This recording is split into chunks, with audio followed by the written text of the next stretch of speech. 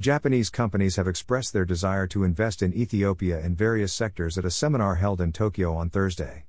The Ethiopian Embassy in Japan, Tokyo has held the seminar on doing business in Ethiopia in collaboration with Inspire Africa Association. In delivering opening remarks on behalf of the embassy, Johannes Fanta reiterated the historical diplomatic relations between Ethiopia and Japan and underlined the need to further expand the ties with further engagements in investment, trade and technology transfer. He called on Japanese investors to utilize trade and investment opportunities in Ethiopia and incentives provided to foreign investors.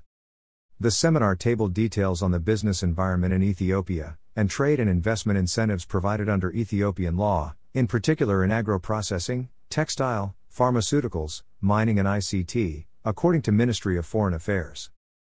Attendees said the seminar helped them get valuable information about investment opportunities in Ethiopia and expressed their desire to invest in Ethiopia, the ministry noted.